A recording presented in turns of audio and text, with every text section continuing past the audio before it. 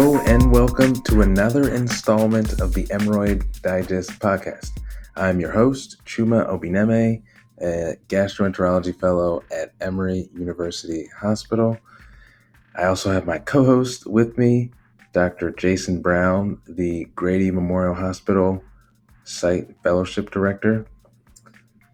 So we had a really awesome conversation on gastrointestinal metaplasia that I'm really excited for you guys to hear. I just wanted to let you guys know a couple things. One, if you have not already subscribed to this podcast on Apple Podcasts or Stitcher, Spotify, please do so you don't miss an episode. And two, if you're not already following the Emory Gastroenterology Twitter page, where you can get all the Hemorrhoid Digest visual abstracts as soon as they come out, please do. A lot of the fellows in our program put a ton of work into making these visual abstracts, and it really does give you a nice little overview of these really important guidelines. So with that, let's get to the show. Hello and welcome to the Hemorrhoid Digest podcast. I'm so glad you could join us today for this episode. Today, we are talking all things gastric intestinal metaplasia, and to do so, we have a special guest with us, Dr. Shailja Shah. So I'm going to give her a little introduction to the podcast for those who have not heard of her, perhaps. So Dr. Shah is an associate professor of medicine at the University of California, San Diego, staff gastroenterologist at the VA in San Diego, and is part of the Cancer Control Program at UCSD Moores Cancer Center. She completed her internal medicine training at UCSF, followed by a fellowship in chief year at Mount Sinai in New York City, as well as visiting clinical rotation in Tokyo, Japan, that was focused on gastric cancer screening and surveillance. She leads a multidisciplinary research program that aims to define non-genetic, genetic, and systems-level determinants of H. pylori treatment and disease-related clinical outcomes, including gastric cancer, among high-risk populations such as U.S. veterans and non-white racial, ethnic, and immigrant groups. Dr. Shah's research and public policy initiatives promote gastric cancer prevention and early detection efforts, such as gastric cancer screening, pre-neoplasia surveillance among these high-risk groups. Dr. Shah has given several national and international talks related to H. pylori and gastric intestinal metaplasia. She has published nearly 100 articles and holds active funding from the VA, NIH, and AGA. Most importantly for our podcast, she was the co-lead of AGA's technical review on gastric intestinal metaplasia. Dr. Shah, we are really, really happy to have you on our show. Thank you. I'm really excited to be here and to really have this conversation. So thanks for the opportunity and the invitation.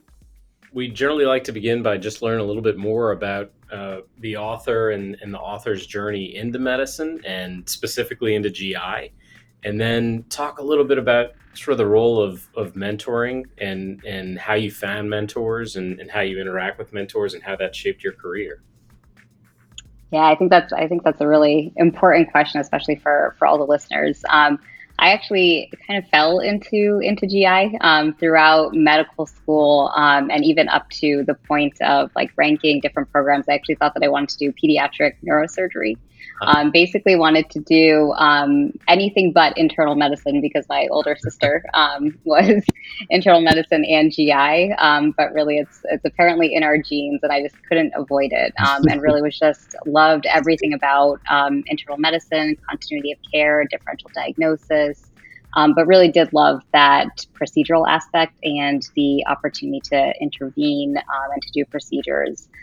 So really just, GI was the natural path, and really just fell in love with the specialty. And I think we can all agree that it's really the most fun group of people. And so that really kept me coming back for more. And, in terms of mentorship, I've been very fortunate to have a lot of people in my corner supporting me and to really be excited about the research and even just my interests. And it's interesting because I went to Mount Sinai for fellowship because I was very interested in inflammatory bowel disease and really, really wanted to be clinician educator pathway and focus on clinical medicine. And really, if you had asked me at that time what was the one certainty, and my certainty was that I did not want to write grants, I did not want to write papers, I did not want to do any of that. That I just really loved taking care of patients, which is still very much true. And it really was in the second year of my fellowship at Mount Sinai. We have all second year fellows. We have to lead something called GI controversies, where we pick a topic, we lead a panel of experts, and we present cases and kind of go through the literature. And so it really forces you to do a deep dive into literature. And so I didn't want to do an IBD topic since everybody does an IBD focused topic. And so one of the things that was really frustrating to me was the diagnosis of gastric intestinal metaplasia on pathology reports. Yeah. And so I was sick of trying to look up what am I supposed to do with this, when it comes back on biopsies. And so it really was that exercise of going into the literature that I just became so fascinated by it, and really learning how differently it's managed in other parts of the world, and especially just even thinking more broadly about gastric cancer screening and prevention efforts, which have historically just been overlooked in the United States, even though there are high risk populations. And so I was fortunate that I had a lot of support within my division, and that really opened a lot of doors for me too. What would you say, for fellows, for junior faculty who are interested in getting more involved in research, but maybe don't have the infrastructure around them or can't readily identify a mentor? How do they develop those partnerships to get into position to do this kind of disease-altering, course-changing, population-level education work that you're involved in? Mm-hmm. Yeah, I think that's also, really, really important. And I think we're in a different, especially with COVID, that really has, in terms of how we interact with each other, that we've all been forced to go into this virtual environment. And that has allowed us to reach out to people outside of our institution and to have, foster some of these relationships. And so I would encourage anybody who is, even a little bit interested to really pursue those interests. A lot of these are going to be, potential dead ends, but I think that that's also very, very informative. Because like I mentioned, for me, it really did completely change my, my clinical interest and put me on a research pathway, because I was just so interested in the actual clinical questions. So I would, if anyone is actually interested, I would encourage them to reach out if they don't have the institutional resources to reach outside of their institution. But, most institutions, I feel like there are some resources to at least get started, but would definitely encourage people to just reach out. I know some folks are intimidated. They may not feel that they have formal training, MPHs or MSCRs or different types of advanced degrees. Do you feel like there's a special skill set that can be learned on the fly or learned from mentors or working groups? Is there specialization such that that's not necessarily a prerequisite? Or do you really need to come to the table with something from undergraduate or the graduate arena to get you started in this?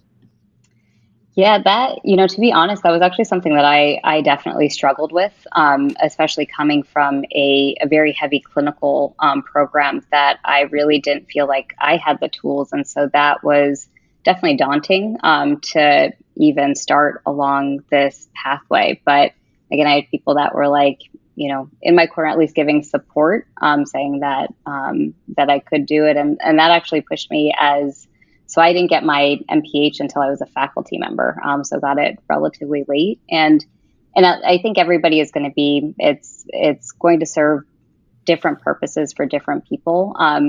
For me, that MPH gave a little bit of a foundation, but honestly, I think it was just working with other colleagues, surrounding yourself by smarter people than you, and learning as you go. And I don't think that there's anything wrong with that approach, because you really will learn a lot just in the process.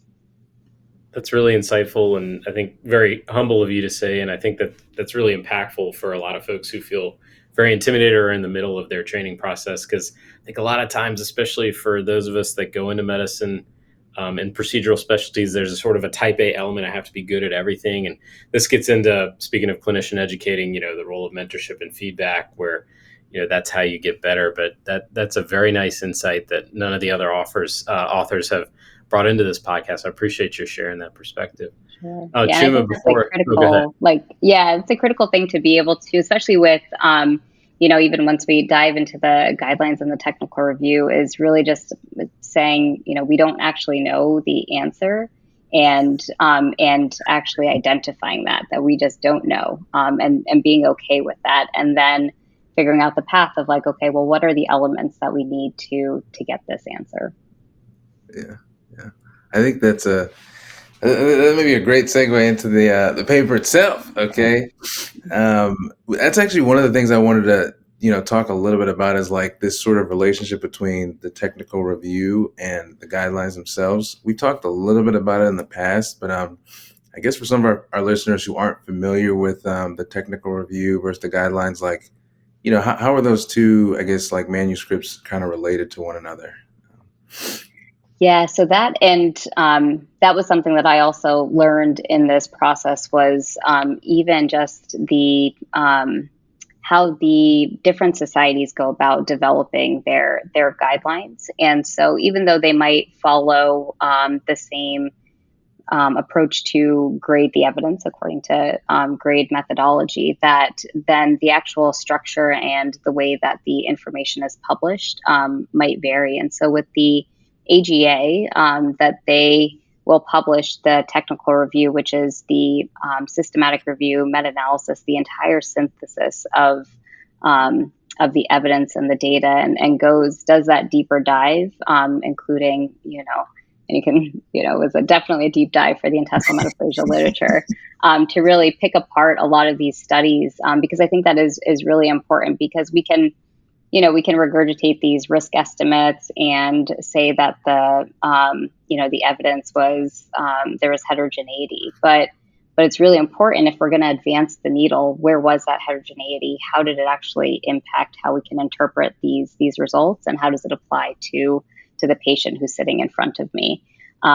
So with the technical review, that really is just the synthesis of the evidence, and identifying what was the certainty of the evidence, risk of bias, those types of features, and providing that evidence, that synthesis of the evidence, to the guidelines panel. And then they are the ones who ultimately make the decision of what the recommendations will be.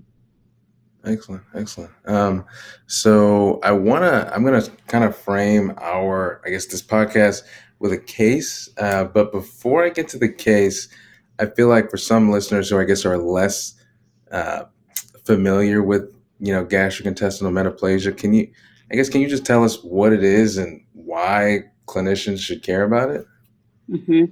Yeah. So, even with my journey, that gastrointestinal metaplasia is really most often a source of frustration for people, because they find it on biopsies that they might have taken incidentally, or somebody who's undergoing workup for dyspepsia or another indication, for them to have that upper endoscopy. But by definition, gastrointestinal metaplasia is it's a histologic diagnosis, and so it is the replacement of normal gastric mucosa, so either the oxyntic mucosa or the antral mucosa, by intestinal epithelium.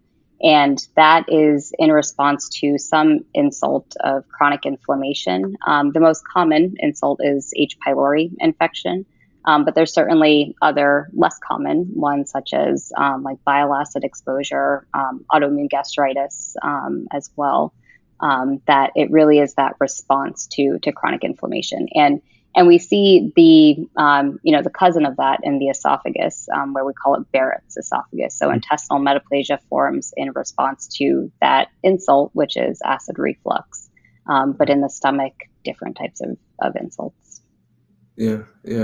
And then I guess the guidelines talk a little bit about this sort of pathway that I guess we get concerned about, because I guess the concern is always that maybe gastric intestinal metaplasia and it's being a potential precursor for, gastric adenocarcinoma.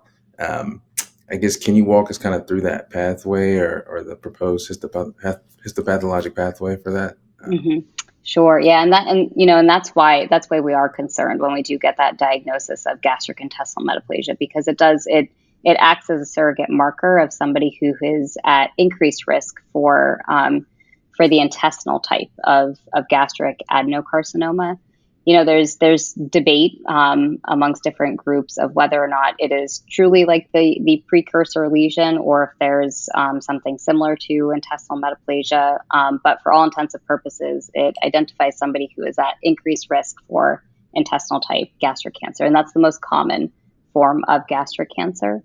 And that's the one that it has where H. pylori is directly causal in that pathway. I will mention here that the kind of other type based on the Lauren classification, the Lauren histologic classification, is diffuse type gastric cancer. So that's the one that we classically talk about, Leonidas plastica.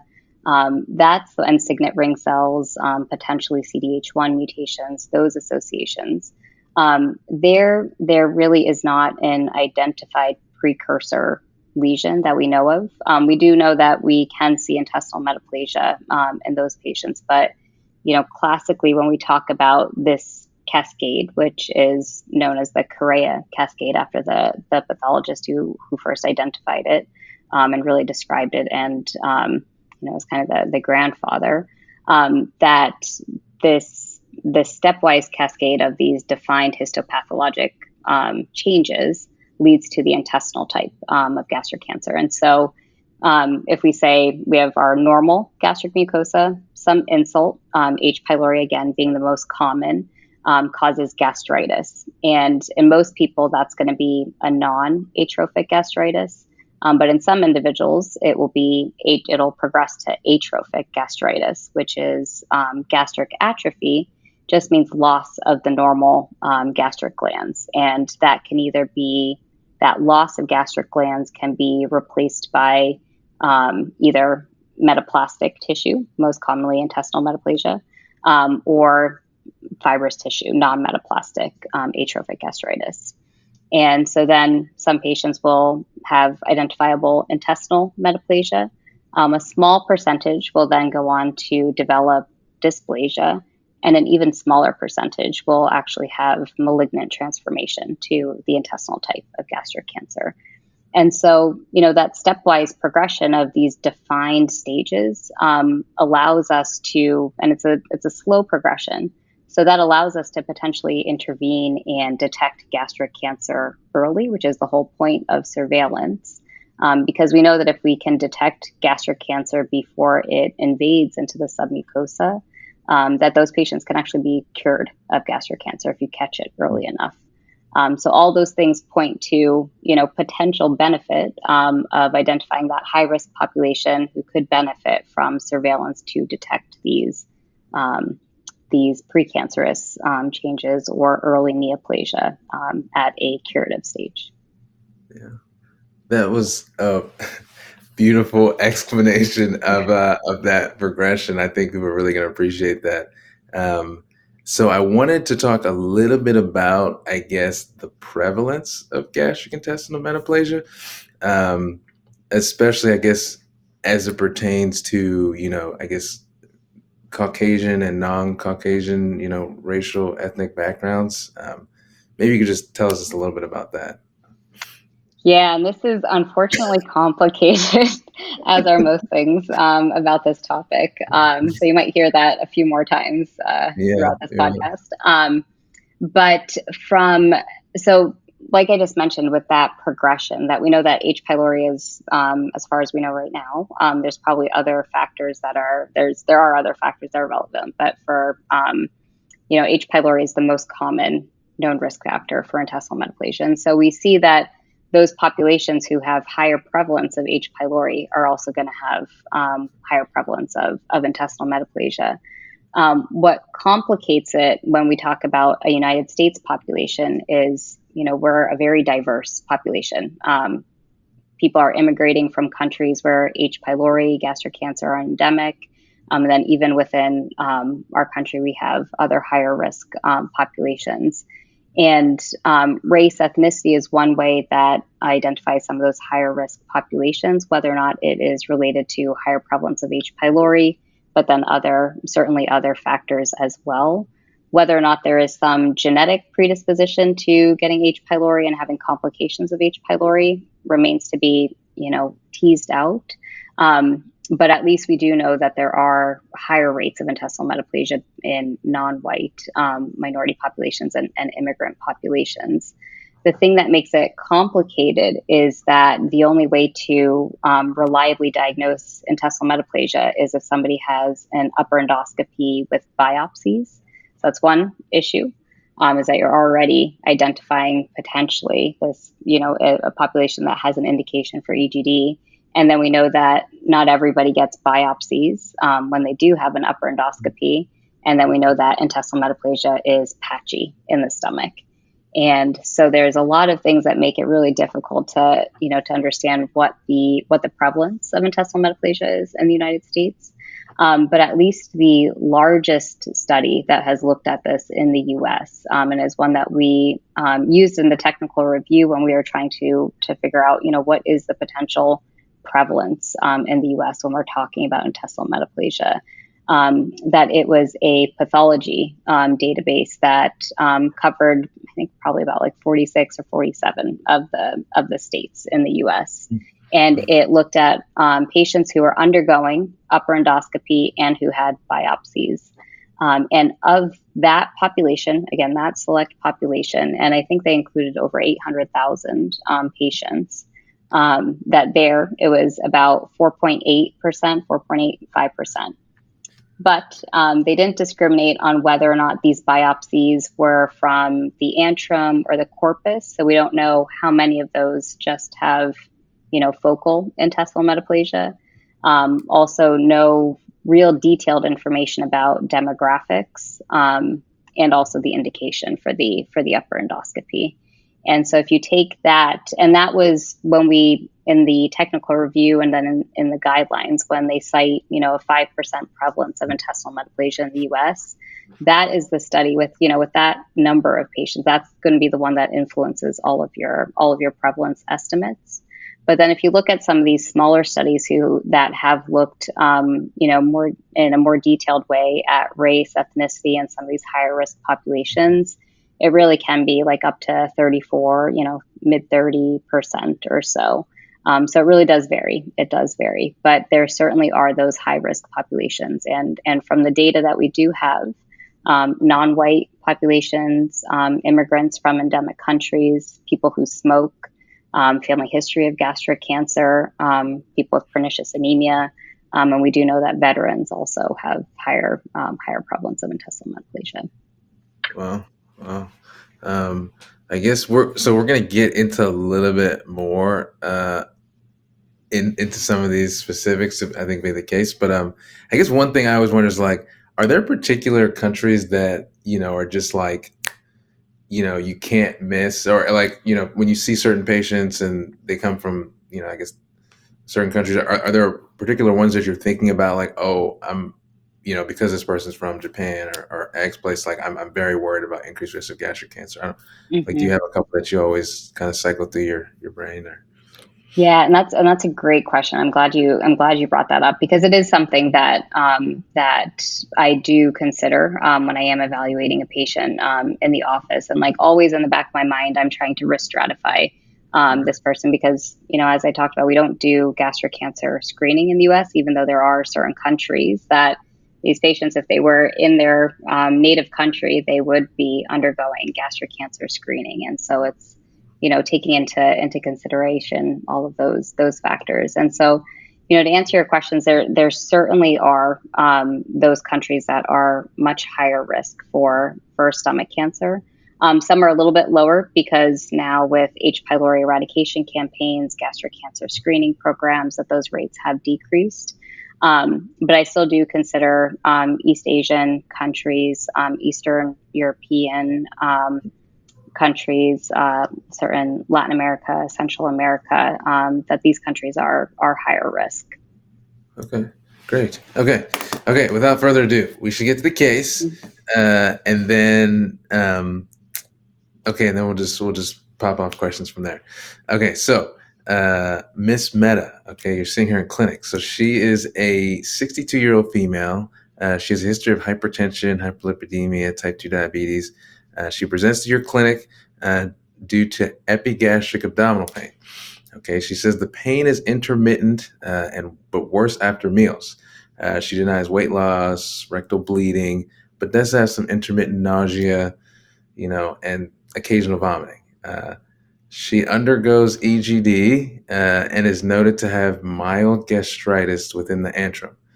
Because of this, the endoscopist decides to take random biopsies according to the Sydney protocol, which actually returned positive for H. pylori, and a few are positive for gastric intestinal metaplasia. Pretty common scenario. I wonder, I guess just first thinking back, because when you think about this case, are there particular questions you have for this patient or other questions about the case that you would, want to answer before you move forward? Mm-hmm. Yeah, so this, like you mentioned, is a very common scenario that we do see.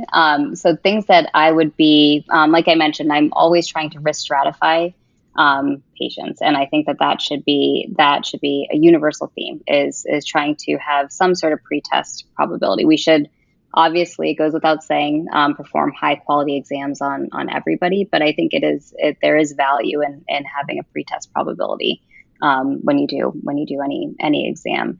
And so I would be curious, looking at certain patient level factors, so like patient level factors, endoscopy related factors, and then histology related factors. And so like patient related factors, what's her racial, ethnic background? We already know that she's higher age. She's a woman, slightly lower risk than men when we talk about gastric cancer risk, but still relevant. And like I mentioned, her age. I'd be interested to know any family history, smoking history. Dietary factors are relevant to consider, and then kind of thinking forward to the educational aspect, patient education. So I always do ask, just to get a general sense of the types of foods that people are eating. Then from the endoscopy, you had mentioned that there was gastritis. I'd like to know a little bit more, like, was there any nodularity? Were there other features as well in terms of like the gastric rugae and certain things there. And then from the histology, I'd be really interested to know a few things. So also like which biopsies were the ones that did show intestinal metaplasia? Was it the antrum? Was it the corpus? Were there other biopsies? Was there anything else noted on those biopsies, like the severity of atrophic gastritis, and then like the histologic subtype, which isn't something that's commonly reported by pathologists routinely, which is a whole other podcast in and of itself. But it does have value. But in my experience, you can call the pathologist and ask them and say, is it possible to report out the subtype, because it does have value. Yeah. Okay, that was a lot. I don't know if I'm going to be able to answer all those questions, but okay, I will say that she is not a smoker. Okay, she is Caucasian.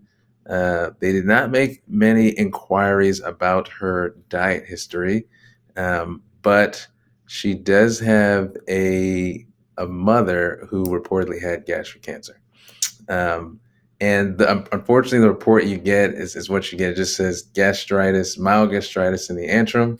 And then I had, and before I get, I guess, other questions about the endoscopy stuff is, in this case, a lot of times, I guess when we do H. pylori biopsies, it usually, I don't know. I mean, I guess usually it goes into one jar. I'm curious, is your practice different? Are you mostly separating if you were, in this case, kind of doing this scope for what seems kind of like a functional dyspepsia kind of patient? Would it go in one jar? Do you separate, or does it change based upon endoscopic findings, or what's your approach in these cases?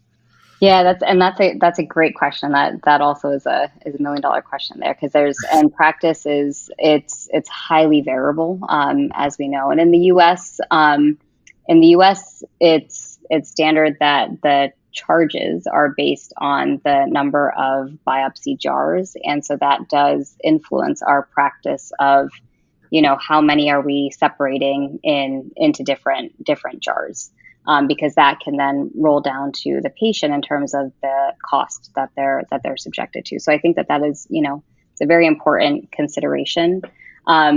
And so for me, there I do separate my biopsies, at least antrum and body.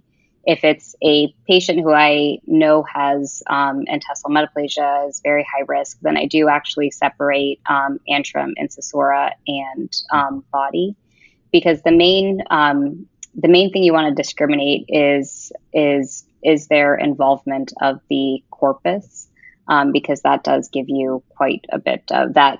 That will give you an indication of their risk, as opposed to if somebody identifiably only has involvement of their antrum, and not the body, but you are able to adequately assess that. If you put all those biopsies into one jar, it's very difficult for the pathologist. They can. It would require certain special stains that they can do. So, like for pepsinogen potentially, but they're not going to do those.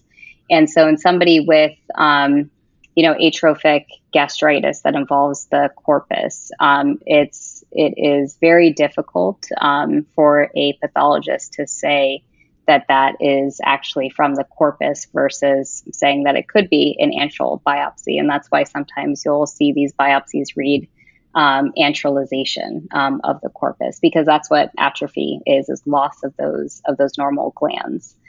So that's what makes it very difficult for the pathologist to discriminate those. So for me, I'm still taking, even if I do combine like all my antrum and incisora into the same jar, I will still take biopsies from the lesser curvature, greater curvature incisora, and just put those into the same jar. And then the corpus, then I'll take lesser curvature, greater curvature, but put them into the same jar. But for me, I'm also doing a very careful examination. And even though they're random biopsies, then actually targeting them to areas that I think could potentially have intestinal metaplasia, just based on the endoscopic visualization. But at a minimum, separating antrum, and body. The other benefit there is that if you do take those biopsies according to Sydney protocol, even if you have them again in those separate jars, is that the sensitivity approaches 100% of you being able to identify H. pylori if H. pylori is there. And that's also because, again, H. pylori is patchy throughout the stomach, and there's different things that can influence that. And in segments of intestinal metaplasia, you're sometimes not as likely to see H. pylori in those biopsies. Oh.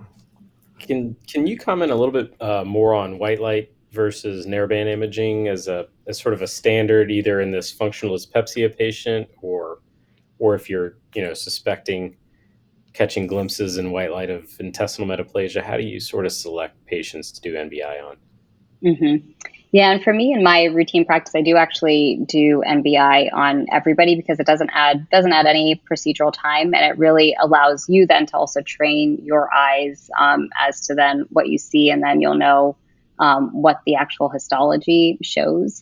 So that has really helped to improve detection. But I think the first thing is really making sure that you adequately clean the gastric mucosa, so that you can actually get a good visualization of that. And then I will do standard like high definition white light exam, and then followed by NBI, because there have been studies that do confirm that the use of NBI does increase the sensitivity as well as specificity for the detection of gastric intestinal metaplasia. So I do use it routinely. Okay. And that's even if, wow, okay, that's really helpful. Okay, all right, this is excellent. So, All right. In this case, we're still going with the case here. All right. They put all the biopsies in the same jar, and the pathologist is unclear. Body versus antrum. Okay, so we're still sort of in the, I don't know, no man's land in that regard. I'm going to take a little segue here and just say, so in this case, and this person has, both, gastric intestinal metaplasia and H. pylori positive, I guess, what do the guidelines tell us about the importance of, treating H. pylori in this case, and how does that modulate their sort of risk for developing gastric adenocarcinoma further down the line? Mm-hmm. Yeah, and it's a very important, very, very important question, and from a management standpoint. I will tell you though that the evidence for doing this in a U.S. population, we don't have it. From the technical review side, all the studies that we identified, and this was, the first recommendation, the first PICO question for the guideline. This was actually the only PICO question that actually had direct evidence to support it. Everything else was based on indirect evidence. But at least for this question, there were randomized controlled trials that were identified, and longitudinal observational cohorts, which is why it was the evidence supporting it was graded as moderate, which is, we usually don't see for our GI guidelines. But the strong recommendation to test for H. pylori in anybody diagnosed with gastrointestinal metaplasia and then confirm eradication. And so what that was actually based on, and if you look at the data that they used to support, is that they referred to, in patients with or without gastric intestinal metaplasia.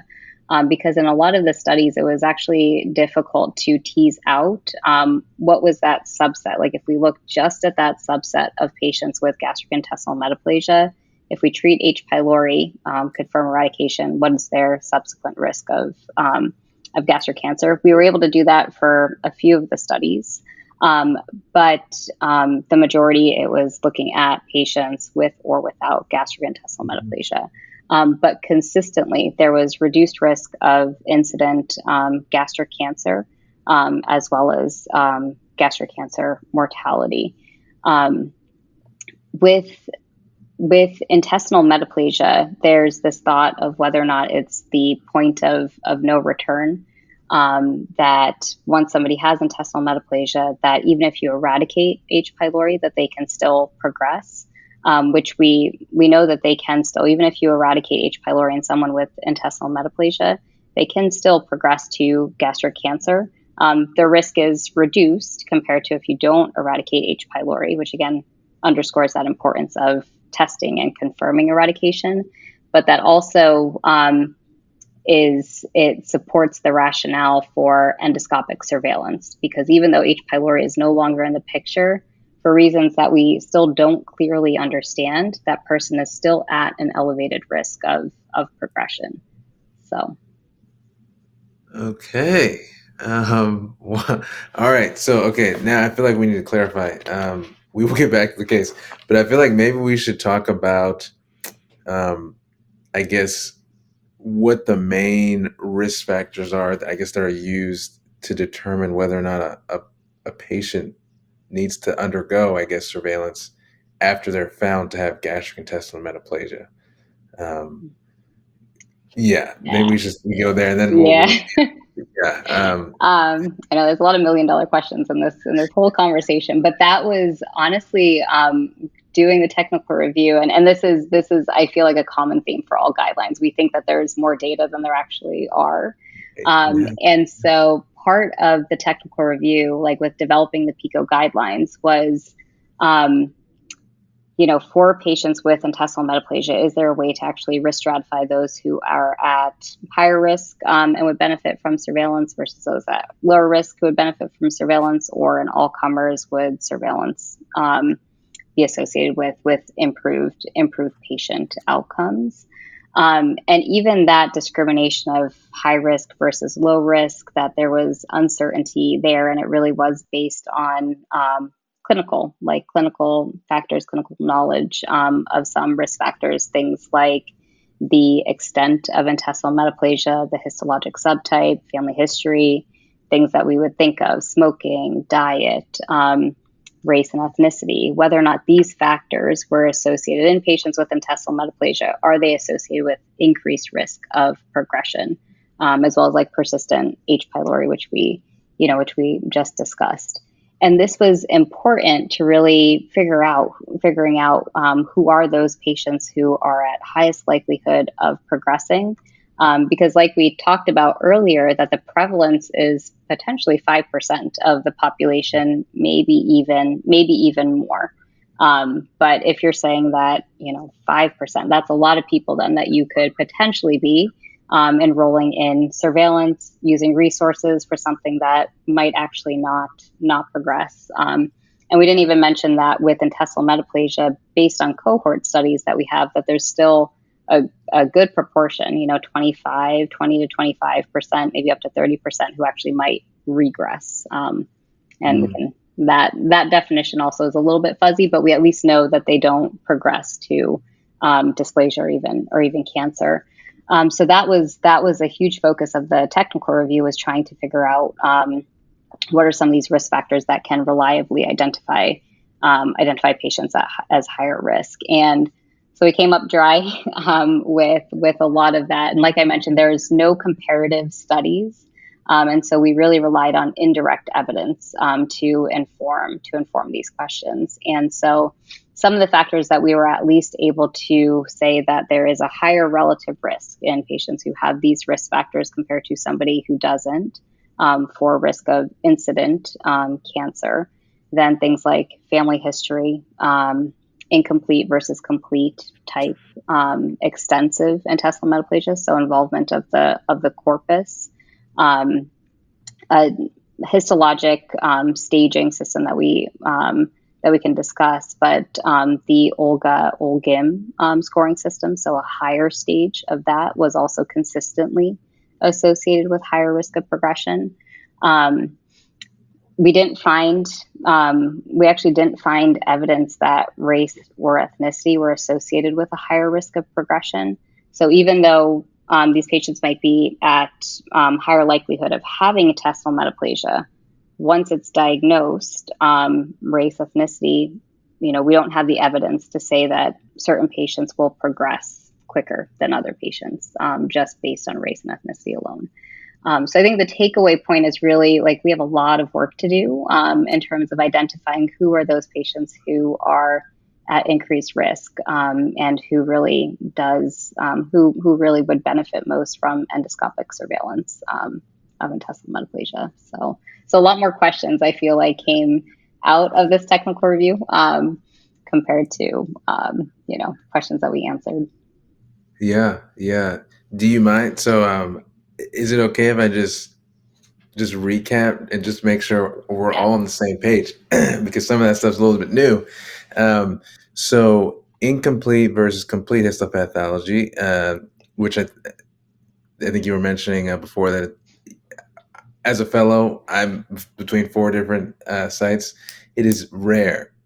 Yes. Very rare that is, specifically read out by the pathologist. I guess in there, my question is have there been any any strategies, I guess, you've employed to, I don't know, increase the rate of like pathologists reading that out? Is it easy as just calling them, or?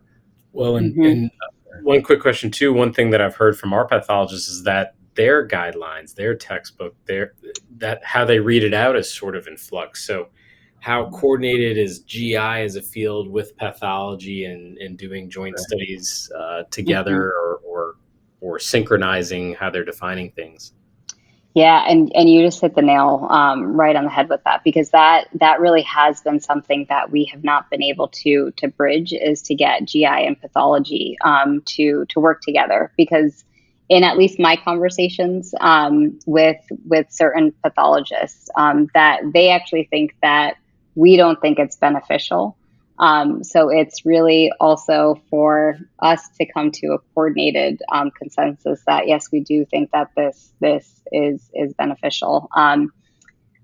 another one of the complicating things is that the studies that were looked at, that were included in the technical review, that generated this risk estimate that incomplete compared to complete is associated with higher risk of incident gastric cancer, that all of those studies were from outside the United States and from certain groups.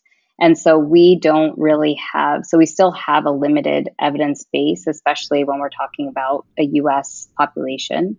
So I do think that there's opportunity there. And it's not like it's infeasible or unfeasible, because incomplete versus complete, it can actually be determined based on H&E in most cases, in the vast majority of cases. So that also tells us that it is something that we can easily do. It doesn't add cost in terms of time. It's probably minimal, but it can really help to identify somebody who is potentially higher risk of progression. But I'll put an asterisk there, is that we also then, once we do get that reporting out, then that will at least help develop a body of data that we can then analyze to say, whether or not this is actually beneficial. But I think for right now, we don't have great evidence for that. And that also goes to why the remaining recommendations were all conditional recommendations and then very low quality of evidence, that really, if we get more data, we don't know how it's going to influence, where the recommendation is going to go. And that really speaks to the conditional recommendation. Yeah. Okay, so that much to say. Okay, so you mentioned incomplete versus complete, diffuse versus limited gastrointestinal metaplasia, family history of gastric cancer, presence of H. pylori, and I guess that's even people who, just if you had H. pylori, even if it gets treated, it sounds like there is an increased risk for gastric adenocarcinoma moving forward. So these are patients that you're going to talk to about surveillance. Is that close. how? Or yeah, close. But okay. they still. So H. pylori is the big risk factor for developing intestinal metaplasia. But even once you've taken H. pylori out of the picture, that person is still at increased risk just by having intestinal metaplasia. That's still there. That's why they're still at increased risk of cancer. But the patients who are at even higher risk are the ones who aren't successfully eradicated, that they still have that ongoing inflammation and all the downstream consequences of that ongoing inflammation from H. pylori. So those are patients that are much higher risk if they still have that ongoing insult. Okay. Then we had the people who are from countries where gastric cancer is essentially endemic, and then there was also this. I think it was the OLGAM staging. Can you tell us, I guess, just a little bit more about that? Because I don't know if everyone's going to be familiar with that classification. And that's also another way to make friends with our pathologists here, is to mention that staging system. So that, it's a staging system that isn't used in the United States, but it stands for the operative link. So OLGA, OLGA, and then OLGIM, OLGIM. So operative link of gastritis assessment, and then gastric intestinal metaplasia assessment.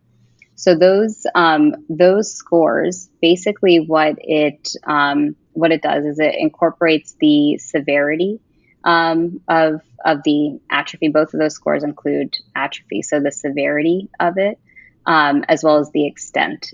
So whether or not there's corpus, antrum, and tied in with that antrum is the incisura involvement. So you do need the Sydney biopsies to adequately get an OLGIM stage. And there's four stages. 0 means normal, and then 1 through 4.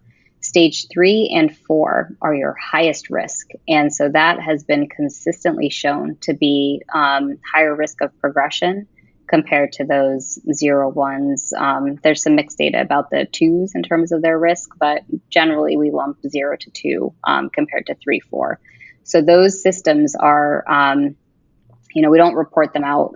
U.S. pathologists don't use those systems, but in other countries outside the United States, that is commonly used. Yeah, yeah. And then to be, I guess, clear, so if the patient has any of these risk factors, I guess surveillance moving forward it was a conditional recommendation, which to say Mhm. that it's not necessarily guaranteed that you should surveil. It's you should have a conversation with the patient. I feel like there's a lot of in like the I guess the comment period for this guideline when it came out. I guess there was a lot of I don't want to say Tomatoes thrown. controversy in this area. Yeah, I don't know. Can you? How do you talk to patients about this, or do multiple Hmm. risk factors change your sort of stratification? Or tell us more about that. Yeah, and this was just like you said. This was a point of just a lot of feedback and controversy, and really the controversy stemmed around the fear that this would be taken as an overall thing of don't survey people with intestinal metaplasia, which is so far from what the intent was. But as we discussed, these were conditional recommendations, very low quality of evidence, because there just wasn't that strength of evidence to say whether or not surveillance versus no surveillance is beneficial in defining those high risk populations, especially when you're considering the potential prevalence of intestinal metaplasia, and thinking about it from resource utilization standpoint. So all of those factors. But I think a really important, because a lot of it does come down to the wording of that phrase of recommending against the routine surveillance. Because if you break it down, it's actually very similar to other international guidelines. So the European guidelines, British Society guidelines, that there, if you kind of break apart their recommendations for surveillance, they also identify those patients who are higher risk and might benefit from endoscopic surveillance. And one of their recommendations is also in patients who have confirmed gastric intestinal metaplasia that's limited to the antrum. So again, that limited gastric intestinal metaplasia without any evidence. So they've had biopsies of the corpus to at least reassure us that it's not extensive intestinal metaplasia. So if they're in that low risk category, they don't have any family history or other like persistent H. pylori or other risk factors. The European guidelines actually say that, yes, we know that they're potentially at increased risk of cancer, but that increased risk does not mean that that person should actually be surveyed routinely, which is essentially what the AGA guidelines is saying is don't perform.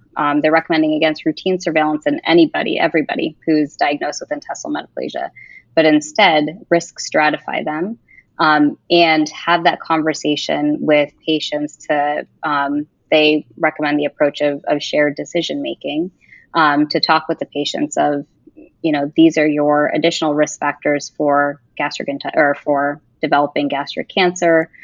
This is the purpose of surveillance. There may be a benefit. We just don't have the evidence to say whether or not there is going to be benefit from you and for you. And that also, ties into that conditional recommendation that the majority of patients who feel like they are at elevated risk based on the factors that we educate them about, that they'll opt for surveillance. But I think that was really the approach of the guidelines, was to have that honest conversation with patients. Yeah, yeah.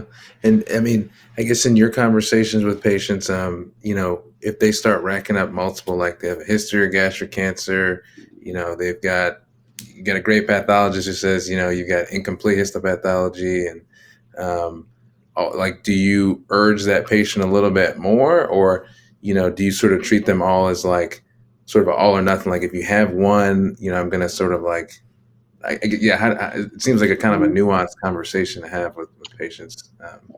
Yeah, no, it really is. Honestly, it really is. And I do take an individualized approach with patients, and I do look at all their potential risk factors, but then also, what's their risk of endoscopy?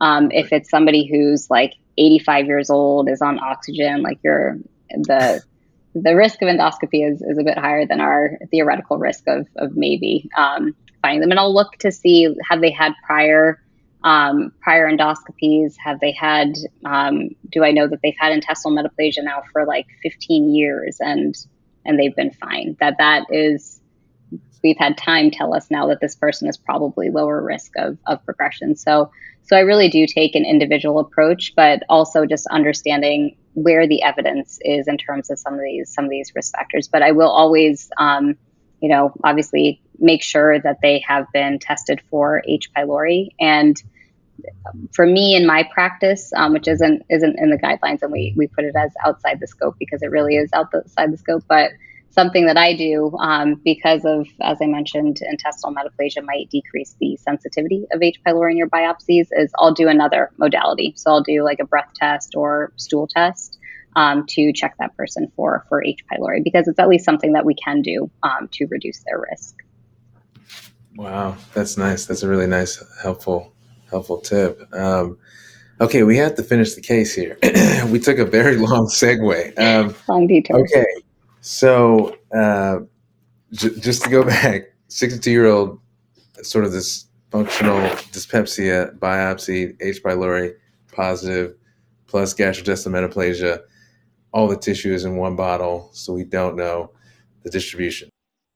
All right, so you as the clinic, or basically she undergoes treatment for H. pylori. Okay, it is successfully eradicated. Okay, she also tells you she has a history of gastric cancer in her mother. I guess, are you bringing this patient back for mapping, and what time frame does this person need to come back? And then we'll jump to, I guess, all the intricacies of gastric mapping, endoscopy stuff. Yes, go. Yes. So it's a great question. This comes up very, very often of, what is the value of that short-term endoscopy, and which, and that was one of the questions, because we knew that this comes up so often, is that then you get these biopsies of intestinal metaplasia, and, sometimes patients then are like scheduled for an endoscopy then like 4 weeks later. So really, like, what should we do? Should we wait a year? Is it okay to extend them out, or do we not have to do anything? And so the guideline recommendation was, again, that conditional recommendation, very low quality of evidence, recommending against the routine, routine short interval endoscopy in certain patients, or in all comers, but then had that comment of, if this person is deemed to be potentially high risk, and if there's value of better risk stratification or other additional risk factors, then having that shared decision-making approach of whether or not to bring them back within a shorter time frame. And I will say that this is actually still similar to the European guidelines, where they also said that if there is any concern that the initial exam, that there could have been something that was missed, then potentially bringing them back earlier is reasonable. Similar concept, just different ways of phrasing it. And so for me, if this is a patient who, who I haven't done the endoscopy on and is coming to me, and it's unclear what the quality of that initial exam was, then I might be more inclined to repeat the endoscopy. Like if I am concerned that something might have been missed, especially in the symptomatic patient, age 60 plus, family history of stomach cancer, intestinal metaplasia of, we're not sure what the extent is, with a prior history of H. pylori, which is now eradicated, which is great, and I'm very happy that it was confirmed. But again, some things are kind of still pointing to it, versus if I was actually very confident with the exam, that appropriate time was spent inspecting the stomach, taking a good look, because these lesions are very subtle for stomach cancer, and there is a potential for missed lesions if we're not careful with that. And unfortunately, we don't have quality metrics for upper endoscopies, which is, I think, a platform to stand on, that we need those. So again, if I have any concern then I would have a low threshold in this patient to repeat the endoscopy. And really, for me, it's to identify potentially if there is missed neoplasia, but then also there is that benefit of further risk stratification. Right, right. And when you say you're bringing them, I guess in a shorter interval, is that you're just saying less than a year? Is that what you're saying, or? Yeah, typically like less than a year, and I'll have that conversation with patients as well, and say, this is potentially what I'm concerned about. And again, if it's safe, if they have no contraindications for endoscopy, there's no urgency. It's not like they need to come back within like that month, unless there Mhm. is something like unexplained weight loss or new anemia, any of those factors. But I'll bring them back within a shorter interval. Okay. And then I feel like we did talk a lot about endoscopy already, but I guess on this, um, maybe we can talk about these two different scenarios. One, I guess when you bring them back for gastric mapping, and then when you bring them back, assuming you're going to do surveillance. Um, I guess we already talked about doing really good white light exam, doing, NBIing, and then specifically looking for abnormalities in the mucosa. Uh, I, I guess you tell me, I guess, are there other, like, when you're doing mapping, I'm assuming, I guess, tell us where you're biopsying, and then, what the different jars are, just so we, Mhm. same page. Same page, yes. Yeah, and I think it is good to clarify the process, and like I mentioned, there are considerations with cost. So if the cost of pathology jars is potentially an issue, then still taking all the same samples that you would, but you can combine those into antrum incisura.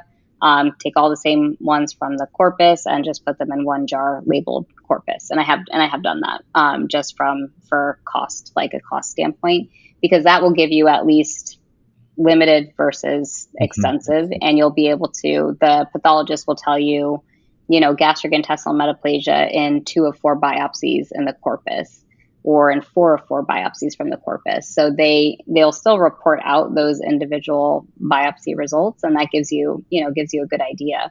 But really, that important thing is the body of the stomach involved, or is it just limited to the antrum? And so for me, for like Sydney protocol biopsies, so I'll take after I've done my very careful exam, because as soon as you start taking biopsies, it becomes there's blood. You can't do MBI. So I'll always do my MBI exam beforehand, and then I'll take 2 biopsies from the lesser curvature and greater curvature of the antrum, about 2 to 3 centimeters from the pylorus. Then I'll take from the incisura angularis. That's an area that you do not want to miss, because that has that's very often where intestinal metaplasia, H. pylori, in that area. And then for the corpus, then I'll take again lesser curvature and greater curvature biopsies from there. Excellent, excellent. And then does that, let's say, when you're doing, so I guess you do gastric mapping, and then when you're bringing it back for surveillance, like 3 years later, are you following that exact same, protocol, or like, does it change at all in those subsequent endoscopies? Yeah, so it's for me, it's the same protocol that I'm like I will routinely pretty much wash. I use simethicone, get rid of the bubbles. I'll insufflate, and then I'll just hang out there for a little bit and really inspecting like the gastric folds, following them down, making sure that there isn't any hidden lesion, and then I'll do careful exam with high definition white light endoscopy, then repeating it with NBI. On some of our newer scopes, we do have the near focus function. And so in those patients where I do see something on NBI, that is a very, very convenient feature. And I like it a lot. Because one thing that I failed to mention is that in other countries, that they do have magnifying endoscopy. And so that is why in other countries, they don't necessarily routinely biopsy to confirm the diagnosis of intestinal metaplasia, just because they're so used to seeing it in their training programs, that is something that they are trained on, is to identify intestinal metaplasia, identify atrophic gastritis. And so, and they have magnifying endoscopy. But studies have shown that near focus and NBI can actually get pretty close in terms of performance to magnifying endoscopy. So, Wow. Okay. And then this is a couple off the cuff questions here. Are there any like endoscopic grading classifications for gastric intestinal metaplasia, or is that not? Are we not there yet? it's a great question. So there is for atrophic gastritis, Right. that there is an endoscopic grading system that isn't used in the United States. Surprise, surprise. But it is one of the. It's a system that is it's called the Kimura and Takamoto system, and so basically it's describing the border of atrophic gastritis. Because we know that with H. pylori associated atrophic gastritis, that it starts in the antrum and then progresses like up the lesser curvature to involve the corpus. And so, describing that extent of involvement endoscopically, by describing it either as open means that there's corpus involvement, closed means that it's limited more so to the antrum, with different levels within that. But that has been correlated to that Olga-Olgim staging system that I referred to, but then also somebody's risk of stomach cancer. So that's an endoscopic scoring system that has been used, but we are pretty far behind in the U.S. in terms of these scoring systems, and I think that's a huge opportunity for us to really incorporate that into our training programs, and really to teach endoscopists, because a lot of these things can be seen endoscopically. Okay, this has been an awesome discussion. I have one one more question. I don't know, Jason, if you have any more, but I just have one more because you had mentioned this idea of I guess regression of gastric intestinal metaplasia. So which made me think, one, what is that? And then two, like, is there, if like how do you, and I guess in a patient you've been surveilling for, I don't know, like 10 years or something, that, I guess, do you think about if they have persistent gastric intestinal metaplasia versus like, you biopsy maybe for 2 surveillances and then the next 2 don't have any? I mean, is that regret, or like, are you also going into like some risk stratification thing there? Like, how are you thinking about those? Yeah, and that's a really, really great question, and something that we do kind of struggle with, because the studies that have described regression are these observational cohort studies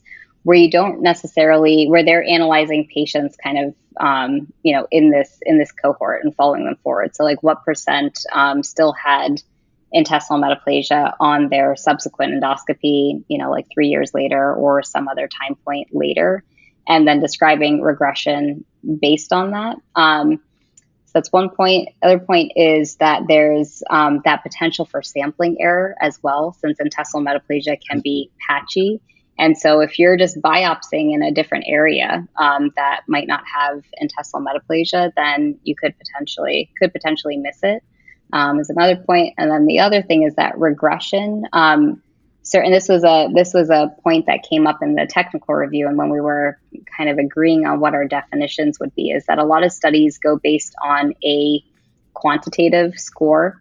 So they'll have some numeric score, and there's other different types of numeric scores that are out there that are used more so for research. And so regression could have actually just been a decrease in that numeric score. For us, when we did the technical review, that we called it as regression only if it decreased to a lesser, like, global histology.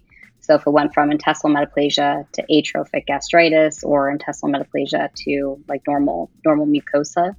And so that has actually been described in some of these observational cohorts, but I think that there's still some questions there as to what regression does mean. But it is, from some of the experimental studies that are out there, it does seem like it is something that occurs.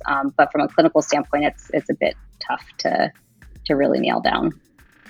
Yeah. All right. We have taken up way too much of your time.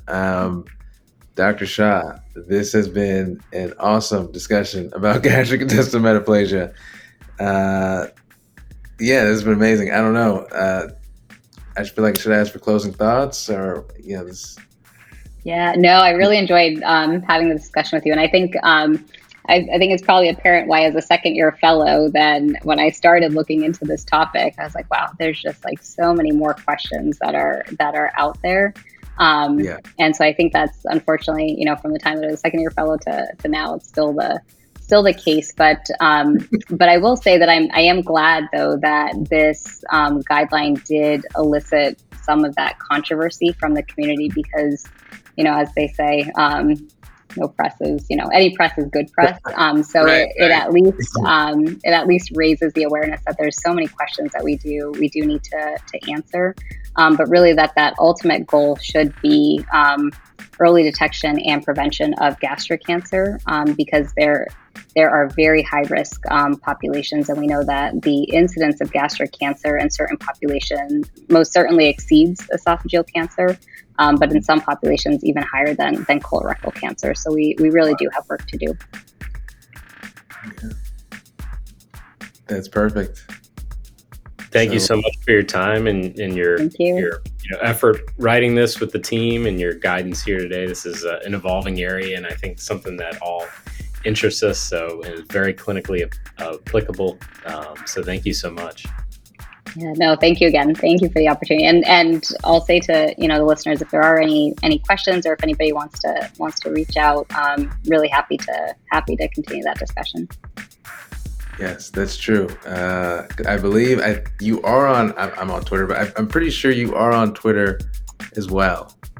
I'm on Twitter in name, but I'm super active, which I need to get better at. But yes, you can find me there.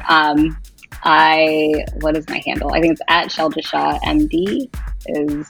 That's my best guess. So nice, love it. Well, either way, we're gonna boost you up. Thank you so much for your time. We really appreciate it. Thank you. Hang on to your hats, y'all. Medicine is a lifelong learning process, and this podcast is part of that process for us. While every effort is taken to ensure the accuracy of the material presented, we realize that medicine is constantly changing, not to mention that art comes along with science. In a recorded conversation like this, we may make a mistake or get something wrong. We welcome comments, suggestions, or corrections. This material is presented for informational purposes only. This podcast is not intended to be, nor should it be understood or construed to be professional advice. By listening to this podcast, you agree not to use this podcast as medical or health advice to treat yourself or others, whether you're a credentialed medical provider or otherwise. Listening to this podcast does not constitute medical advice, nor does it engender a physician-patient relationship. This podcast should not be considered as replacement for the services of a licensed trained physician or healthcare professional. Consult your own physician for any medical issues you may be having. No author or guest of this podcast shall be held liable or responsible for any errors or omissions on this podcast or for any damage you may suffer as a result of failing to seek competent medical or health advice from a professional that's familiar with your situation. Furthermore, this podcast is not to be used in any legal capacity whatsoever, including but not limited to establishing a quote standard of care in a legal sense or as a basis for witness testimony. The views, opinions, and beliefs expressed in this podcast are those of the commentators alone, and we make no guarantee about the accuracy of the statements or opinions put forth. This podcast and its contents do not necessarily state or reflect the views, opinions, and beliefs of any employer, company, medical society, or other entity with which the host or guests are affiliated, professionally or otherwise. This podcast is HIPAA compliant. We do not accept any advertising money. Reference within the podcast to any specific commercial product, process, services by trade name, trademark, manufacturer, or other does not necessarily constitute or imply its endorsement or recommendation. Basically, this podcast is solely educational, and don't sue us. All right, see you next time, guys.